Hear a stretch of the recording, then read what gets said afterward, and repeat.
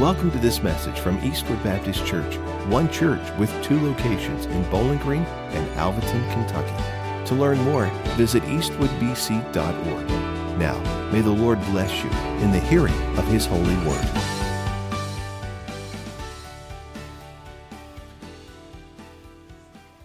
Well, good morning, church. My name is Michael, and I'm so glad to be able to open up God's Word with you this morning. And I'm grateful for the kind invitation to be able to be here and speak to you this morning. In the conversations that I had with Ben leading up to this, I asked, what can you tell me about the body of Christ at Eastwood? What kind of message would be encouraging? Is there a particular word that would be helpful? And one of the things that he shared with me is that here at Eastwood, that this expression of the local church, that we really try here, in as much as we can, to emphasize to people that even though we gather here together to worship and to serve one another on Sundays, that we really want people to understand that we're not meant to stay here. That the church is not just a gathering of people, it's a dispersion of people. That we gather here together to learn and to worship and to be recharged and to encourage one another and to pray for one another. But ultimately, we gather so that we can go. We want to be a church that really doesn't have walls. We want to be a church that understands that it's the nature of Christianity to join God in the mission that He's on, which is to make a real, tangible impact in the lives and the souls of the world around us, starting right here in Bowling Green. And so I want to talk to you to that end this morning about joining God in His mission. And there's a lot of texts in the Bible that you could turn to that point to the necessity of Christians understanding that our purpose is not just to gather together, but our purpose is really to be out in the world, to make a gospel-centered dent in the darkness. The Bible is replete with texts that you could turn to, but I know of none that is more clear and more directive and more compelling and, in a lot of ways, more convicting than the parable that Jesus told in Matthew chapter 25. So if you want to turn to Matthew chapter 25 in your Bibles, we're going to be reading that together here in just a second. We're also going to put that text on the screen so you can read along up there with us as well when we get there. But before we do, let me see if I can sort of set the context for this teaching that Jesus gives us about real, tangible, boots-on-the-ground ministry from Matthew chapter 25. So in Matthew chapter 25, the teaching that Jesus gives takes place in the context of Jesus' last week of ministry before His crucifixion and resurrection. Historically, it takes place during a period of time called the Passover. And it takes place in Jerusalem. Now, in Jerusalem, during this particular week, every single year, it was the busiest week of the year in Jerusalem because Jews and God-fearing people from all over the world, regardless of where they live, would congregate in Jerusalem on a yearly basis to celebrate the annual holiday of the Passover. In fact, historians tell us that during this week of the year in Jerusalem, that the population of Jerusalem swelled to be 6 times its normal population. Now, if you can just imagine, if you woke up tomorrow and the city of Bowling Green had 6 times as many people in it as it does right now, imagine the kind of issues that would create inside of the city. Imagine the infrastructure issues. Imagine the issues with hotel accommodations. Imagine how long you would have to wait to get into a restaurant. Imagine even the simple things like sanitation and plumbing that would be stressed in the city. Now take that picture and transport it over into the 1st century, and you start to get an idea about how problematic this week was for the city of Jerusalem every single year. From my own experience, we live south of Nashville, down in the Brentwood area. But Nashville, you guys probably know, over the last 5 to 7 years, man, everybody seems like they're moving to Nashville. And the people that live in Nashville are just about ready to put up a barrier on the edge and say, y'all quit coming here.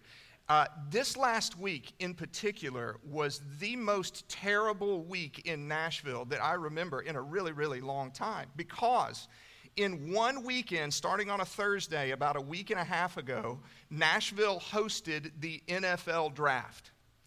Now, that was a spectacle to behold. I wouldn't be caught dead within 100 miles of the NFL Draft downtown Nashville. But the statistics coming out tell us that there were over 500,000 people in downtown Nashville for the NFL Draft. Now, combine that with the fact that in addition to the NFL Draft, it was also the weekend for the running of the Country Music Marathon. So you tack on another 100,000 people that were there not only to run the race, but to watch the race. And you tack on top of that the fact that there were several concerts like there are every weekend in Nashville, and you got that happening downtown. And for a brief period about 3 weeks ago, we thought that in the midst of the draft and the marathon and all the concerts that the Nashville Predators were going to be playing a home playoff game at the same time there, which made it absolutely unbelievable that anybody in the world would actually want to be in downtown Nashville at this time. You probably saw some of the pictures that came out. People jam-packed down Broadway, shoulder to shoulder. For somebody who is an introvert, it would be like the seventh circle of hell down there. That's what it was. Now, take that scene and again, import it back to the first century. And that's what happened every single year in Jerusalem during the week of Passover. So you can already tell that people were probably a little bit on edge walking into the city. Because they know they're going to have to fight for their space. They're going to have to find a place to stay. Everything's going to be busy. Everything's going to be crowded. We don't know exactly where all the food is going to come from. So everybody is just a little bit on edge anyway because of the busyness, the hecticness, and the crowded nature of the city during this particular week out of the year. Now, in this particular instance, that frustration, that anticipation, some of that nervousness is heightened because everybody knew that Jesus was going to be there. Jesus has been on the religious scene for about 3 years now, and everywhere he goes, he brings additional crowds with him. Now, some of those people are true followers, people that believe that this Jesus is actually the Messiah, the promised one of God that was going to come and provide deliverance for the Jewish people. But then there's a whole other host of other people who are following Jesus just because they know wherever Jesus is, there's going to be some kind of show. We're going to get some kind of controversial teaching, or maybe we'll bear witness to a miracle. Maybe we'll even get some of that special fish and bread that comes out of the air that we've heard so much about in other places. So all of these people are following Jesus. And they're coming now into this crowded scene of Passover there too. So you put all of those ingredients together, and what you have is an atmosphere of tension. You've got this maybe Messiah coming into the most hectic time of the year in a crowded city, along with an opposition party that believes that Jesus is the furthest thing from the Messiah. He's actually possessed by a demon, and so everybody is just a little bit on edge. And frankly, Jesus, up to this point, that week of Passover, hasn't done a lot to try and scale down the anticipation and the nervousness. Because he has come into the city and he has told weird stories. He's overturned tables. He has criticized the religious elite. And then we come to Matthew chapter 25 when he starts talking about the very end of the world. And so this is what he teaches in this atmosphere of everybody on edge and heightened anticipation. Beginning in verse 31, Jesus gives us this teaching then and this teaching for us this morning. Matthew chapter 25, verse 31 starts like this.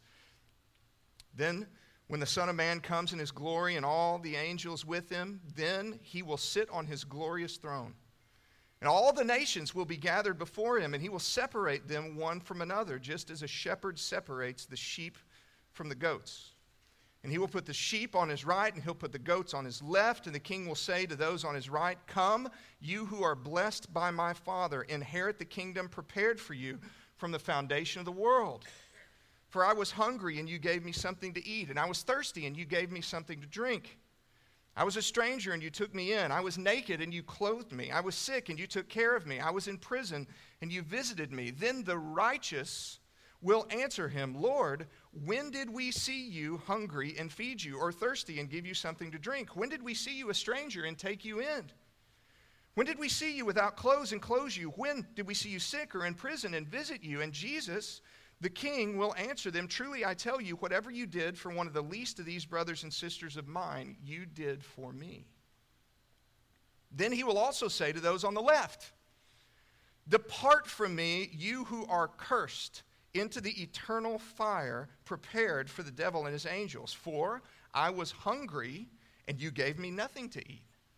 And I was thirsty, and you gave me nothing to drink. I was a stranger, and you didn't take me in. I was naked, and you didn't clothe me, sick and in prison, and you didn't take care of me."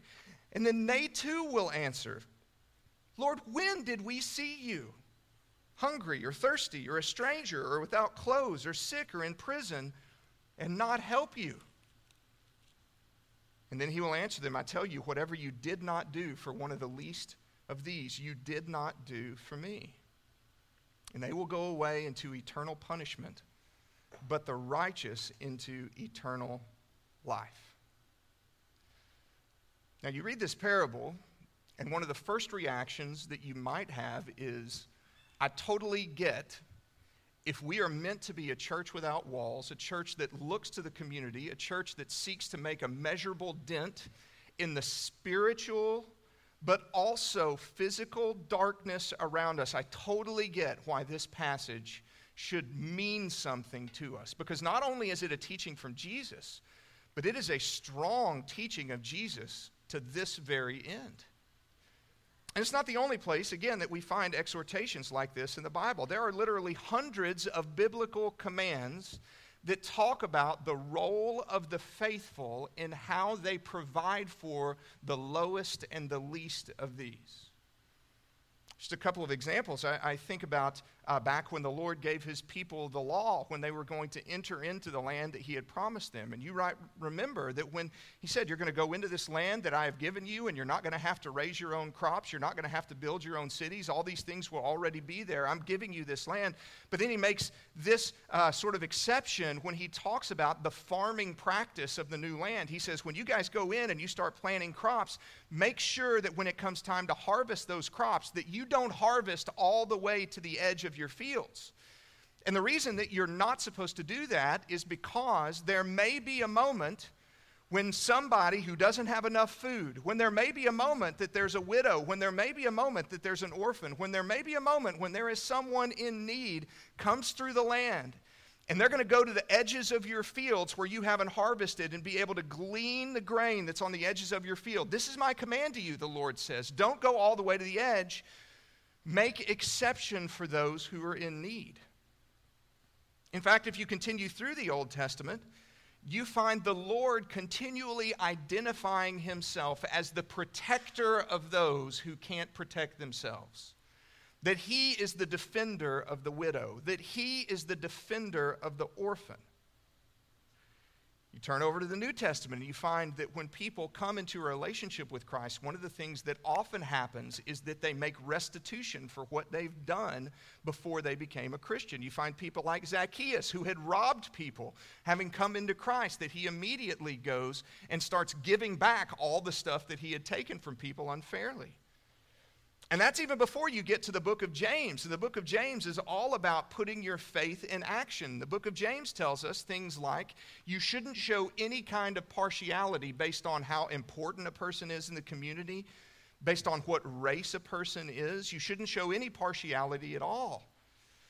In fact, James goes so far and says that if you say you have faith, and yet you do nothing to help people who don't have food and don't have clothing, then your faith is just meaningless words. It's dead.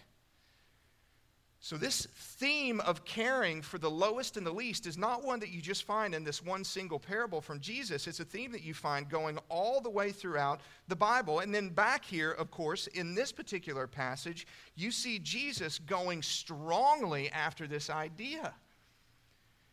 It's interesting to note that in this particular passage, Jesus feels so strongly about those people who don't have food and don't have water and don't have clothing and are in prison and are lonely. He feels so strongly about those people that he identifies himself with those people. What I mean is that in this teaching, Jesus could have said something like, You should give food to those who are hungry and water to those who are thirsty and clothes to those who don't have clothes. You should do that because when you do that to those people, it's kind of sort of like you're actually doing that to me.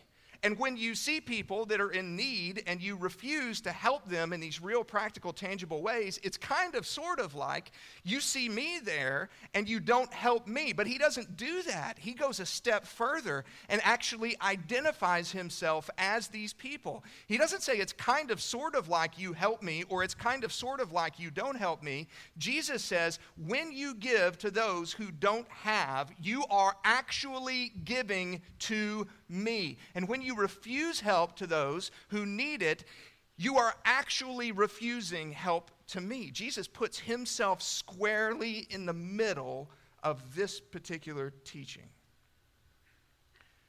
The overall point is that if you are a Christian, then your faith will be demonstrated in tangible, practical means. We will help other people. Real faith has legs. And yet, maybe the other thing that you're thinking as you read this parable is that there is a certain tension here for the Christian, isn't there? Because Jesus, in his story, says that there's going to come a moment when there's going to be a great dividing line between all the nations of the earth. And he's going to say to the people he's going to separate them and put the people over here on the right, and he's going to say, you guys are like the sheep, and he's going to put the people over here on the left and say, you guys are like the goats. And in this story, what Jesus seems to be saying is that the difference between being on this side and the difference between being on this side is not what you believe, it is instead what you do. He seems to say that the reason why you're over here is because you did all of these things. And the reason why you're over here is because you didn't do all of these things. Now, that ought to give you some pause if you are a Christian that believes the Bible this morning. And what you ought to be thinking is, this seems radically contradictory to other things that I find, particularly in the New Testament. It seems to contradict, for example, what Paul tells us very clearly in Ephesians chapter 2. When Paul says that we were all dead in our sins and our transgressions, that we were without hope. But it is by grace we have been saved through faith, not by works, so that no one can boast. So there is a tension that we find in this parable between Jesus saying that there's got to be a priority made in the life of the Christian to make to help those who don't have what they need for the daily course of life and survival, and what we find in places like Ephesians chapter 2, where Paul says it's by grace you have been saved through faith. To put it another way, you might look at Jesus' parable in Matthew chapter 25 and say something like, cool idea, Jesus, and a neat way to make the world a better place. But where is the gospel? Because I don't see anybody being let into heaven by grace through faith in this passage. This is a good tension for us to examine this morning. And as we examine that tension with the rest of our time here, I think what the Lord would want to show us this morning is that what we see in Matthew chapter 25 is not something contrary to what Paul teaches in Ephesians chapter 2. Instead, what we find in Matthew chapter 25 is a full exploration of what happens when we really experience what happens in Ephesians chapter 2. And one of the ways I think we get there to resolving this seeming conflict between these two teachings is the fact that the sheep display a remarkable confusion when they are put on this side of eternity. Did you notice it? So again, there's a moment, Jesus says in his story, there's a moment when there's going to be a great dividing line between all the nations. And the sheep are going to be over here, and the goats are going to be over here. And maybe you're thinking right now, boy, I sat on the wrong side of the auditorium this morning. Should have gone right instead of left. So Jesus says over here to these people that I was hungry, and you gave me something to eat. I was thirsty, you gave me something to drink. I was sick, I was in prison, I didn't have clothes, and you did all these things to help me. And the sheep look back at Jesus, and in so many words, they say something like, okay, now don't get us wrong here, because we're super happy that we're on this side. But as long as we're on this side and we've got that taken care of, if we could ask a follow-up question, Jesus, our follow-up question is really simple. Because we don't remember doing any of these things. Now again, don't get us wrong. We're not saying we're on the wrong side. We like the side that we're on. We just don't get it. We're confused about when all of these things happen. And you see the same level of confusion on the part of the people that are on this side. These guys asked their question, and the goats on this side said, yeah, us too. We don't remember not doing any of these things. Surely if we had seen you, Jesus, we would have done all of these things. So there's a confusion on both the sheep and the goats, and that confusion leads us down the road to reconciling these two things together. And here's how it does. The confusion reveals that both on the part of the sheep and on the part of the goats, that either their willingness to embrace the call to tangibly make a difference in the world, or their unwillingness to embrace the call to make a tangible difference in the world, is more than a project, but is instead the natural outflow of what they were already doing in their lives. Let me give a couple of illustrations to help us understand, I hope, by God's grace, what we mean here. If we took a poll of the audience, and a really simple question this morning. So a poll of the audience, and we said, okay, guys, who brushed their teeth this morning? Anybody? We got a lot of kids did. That's really good. My man down here did not. That's okay, buddy. There's still time today. You can still work that out. All right? So pretty much everybody, yes, I brushed my teeth. Now, but let's say that I dug a little bit deeper in that question. So we pulled a couple of volunteers up here, and I said, not just did you brush your teeth this morning, but I said something like, okay, now, tell me about your experience in brushing your teeth. Well, that becomes a little bit more confusing, right? Like most of us probably couldn't say this morning if we started with our uppers or our lowers, or if we went in circular motion or back and forth. We can't say exactly if we spent the right amount of time on the right versus the left, or if maybe we overweighted it for one side or the other.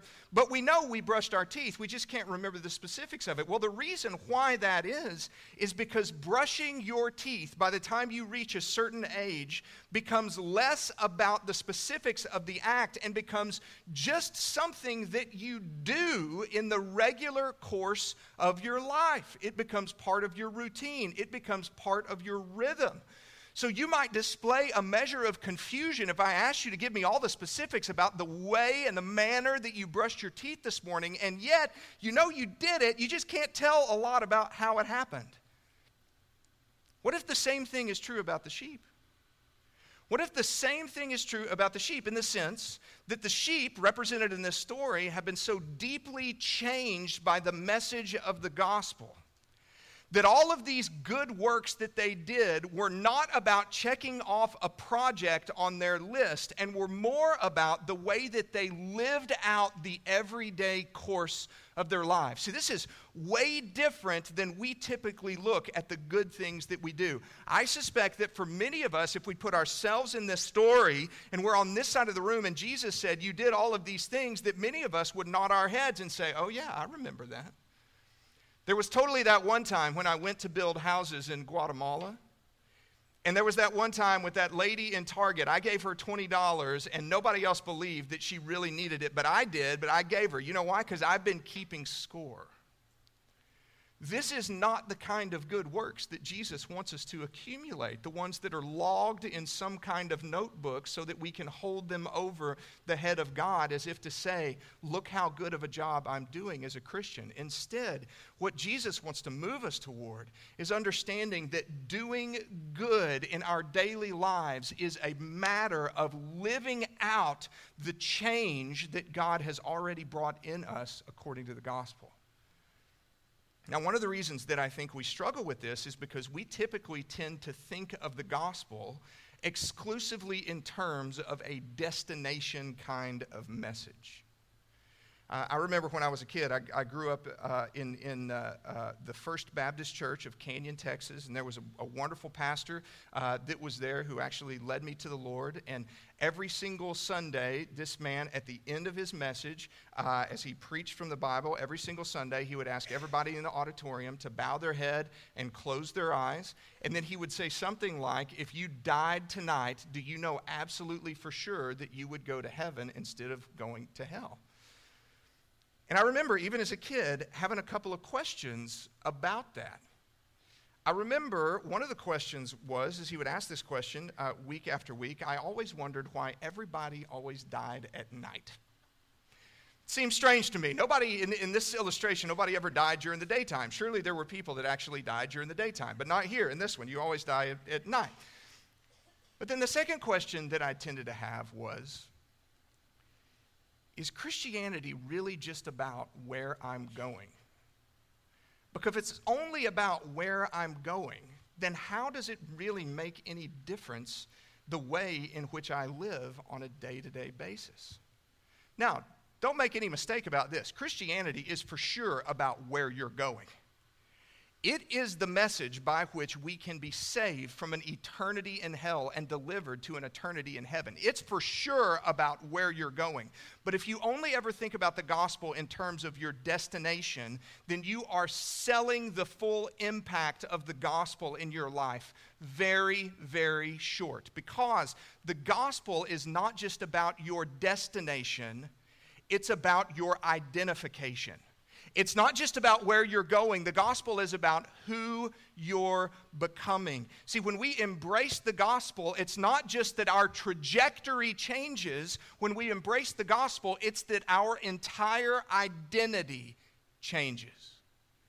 I think about another teaching that Jesus gives in Matthew chapter 22, and you'll probably remember this one as well. In Matthew chapter 22, Jesus is answering a question from somebody who doesn't really have a pure heart in asking the question. It's a teacher of the law that's trying to trip Jesus up, and he comes to Jesus and he says, Jesus, we have so many commands in the Old Testament, so many, hundreds and hundreds, Jesus says. The questioner says, Jesus, which of these commands is the greatest one? And Jesus says, let me simplify the entire law for you. He says the greatest commands that you need to follow are twofold. The first one is that you want to love the Lord your God with all your heart, with all your soul, with all your strength. And then he says the second one is like it, love your neighbor as yourself. Everything boils down to those two things. Now, if you really think about that command that Jesus gives, that this is the most important thing for you to love the Lord your God with all your heart, with all your soul, and with all your strength. If you really start thinking about that, what you come to realize is that that is a crushing command from Jesus. Because he has given you a command that you cannot accomplish. It would be like this. I have 3 kids. I've got a 14-year-old, I've got a 12-year-old, and I've got a 9-year-old. And if my kids were on stage here today and we asked them just some basic questions, like, for example, guys, help us get to know you. Can you tell us what your favorite foods are? My 14-year-old named Joshua would tell you that his favorite food is barbecue chicken pizza. And if you've ever been or you have a 14-year-old, you know that at 14 years old, you can put a pizza in front of a 14-year-old and their jaw unhinges like a snake and it just sort of, they yawn and it disappears into nothingness. That's how it is with Joshua. Now, my 12-year-old is a little more refined than that. Like last night, we had her birthday meal, and what she requested for her birthday meal was baked lemon chicken, mashed potatoes, and roasted asparagus with cheesecake for dessert. So we made all that. That's her favorite meal. Now, if you ask the 9-year-old, my other son, what his favorite meal is, he would tell you ramen noodles. That's what he wants. So we're saving some money there. Now, let's say you ask them not what their favorite meal was. Let's say that you ask them what your least favorite food is. While they vary in what their favorite foods are, they would answer in unity of what their least favorite food is. What they would say is, we can't stand asparagus. They hate asparagus. It's bad. Now, their problem is that my wife and I really like asparagus. Asparagus on the grill, nice and fresh. Not the canned asparagus. That's gross. But fresh asparagus with some lemon on it is delicious. Now, I know as a parent that asparagus night, when it rolls around, is going to be a test of wills.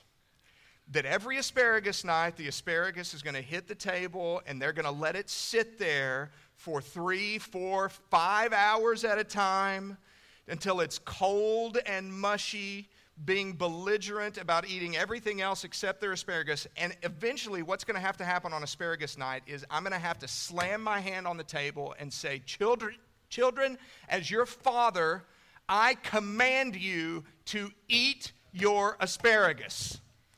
Now, they are pretty compliant kids, and most of the time, they will do what I command. They will go through the mechanics of making their jaw go up and down with a milk chaser, and they will force the asparagus down their gullets. But let's say that one asparagus night, I come to the kids and I say something like, Children, tonight I give you a new command. It is not to eat your asparagus. Tonight my command is love your asparagus.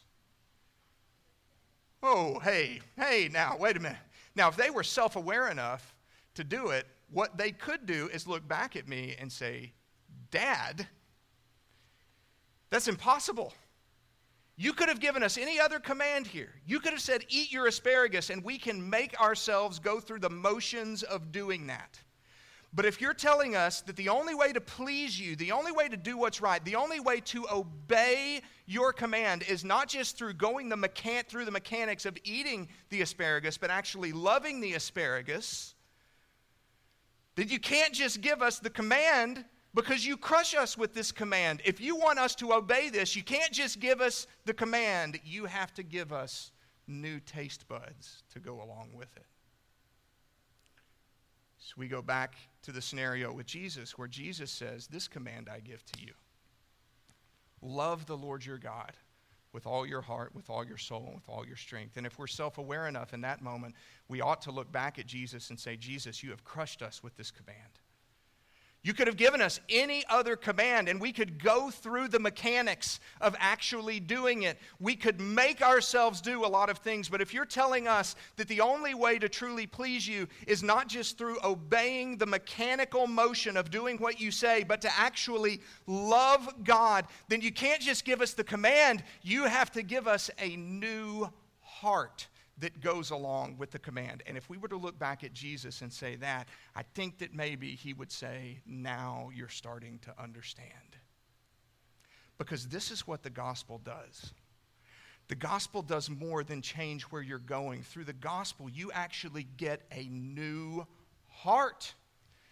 The old is gone, the new is come, and the new heart is characterized by the righteousness of Christ. And with that new heart, we have new tastes, we have new desires, we have new inclinations. And our greatest desire as a Christian, even though we still fall short, down deep in our hearts, if we are Christians, the greatest desire that we have is to love and serve God. Now, if that's true and that change happens so deeply inside of us, then doing the things that Jesus describes in Matthew chapter 25 are the most natural things in the world for us to do. They stop being mere projects and they start being like brushing your teeth. It's by this that we live out the change that God has wrought inside of us. This is where the gospel intersects Matthew chapter 25. This is where we see Ephesians 2 and Jesus' parable coming together, and that Paul is telling us that in Christ, through the gospel, you can actually be made new. You can move from death to life. You can be resurrected into a new person with new desires. And Jesus is telling us that when that happens, it's the most natural thing in the world for those things to work themselves out in your daily life. And the news for us this morning is that if you are truly a Christian, then these things that Jesus describes ought not to be something that we wait to have an opportunity provided for us on the calendar. Rather, we should walk through our daily lives seizing hold of all the opportunities to do good that God has put in our pathway. That they become the natural outworking of what God has already done for us on the inside. The impact that Jesus describes in Matthew chapter 25 is not without the gospel. It is fueled by the gospel.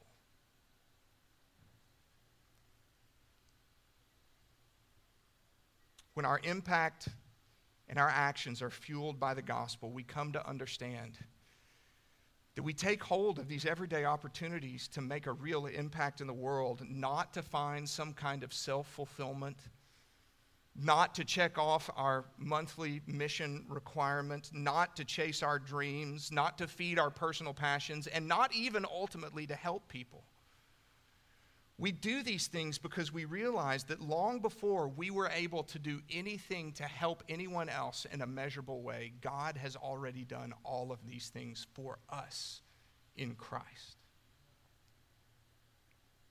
So yes, friends, we go out and we help orphans. We build orphanages. We provide for people who don't have parents. We bring them into our homes. Why do we do that? Well, we do it because when we were spiritual orphans, God has opened up his house to us and given us a place at his table. We go out and we make sure that people around us have enough food to eat. Why do we do that? We do it because Jesus has already given us himself as the bread of life on which we can feast. We go out and we dig wells so that people all over the world can have clean drinking water. Why? Because Jesus is the living water and has given us himself so that we would never be spiritually thirsty again. We go out and we work for the eradication of diseases that can be really eradicated. Why do we do that? Well, because Jesus is the great physician who has already cured us of the greatest disease of sin and death. We go and provide electricity and plumbing to people who don't have it. Why? Because we know Jesus is the light of the world, and in him we will never walk in darkness again. We give of our time and our money and our talents and all our other resources. Why? Because we know that in the gospel God has already made us rich in Christ, and ultimately we love God and we love everyone else around us. Why? Because we know that God has first loved us in Christ. This is the way that we fill up the impact and the way that we live it out.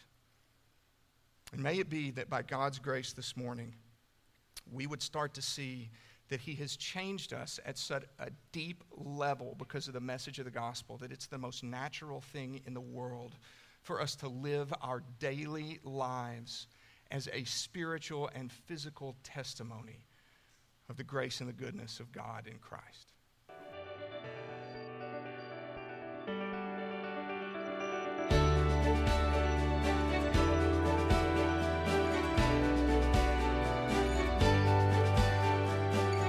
Hi there, this is Pastor Ben. I have something really important to ask you, but first, I want to say thank you for taking the time to make this digital connection with us through our podcast.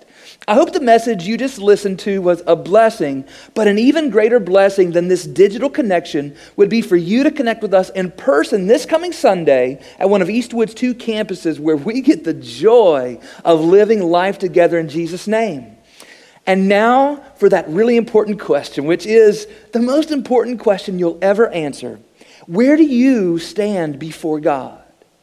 Now, based on what you've done, the straightforward answer is that you stand guilty and condemned before God.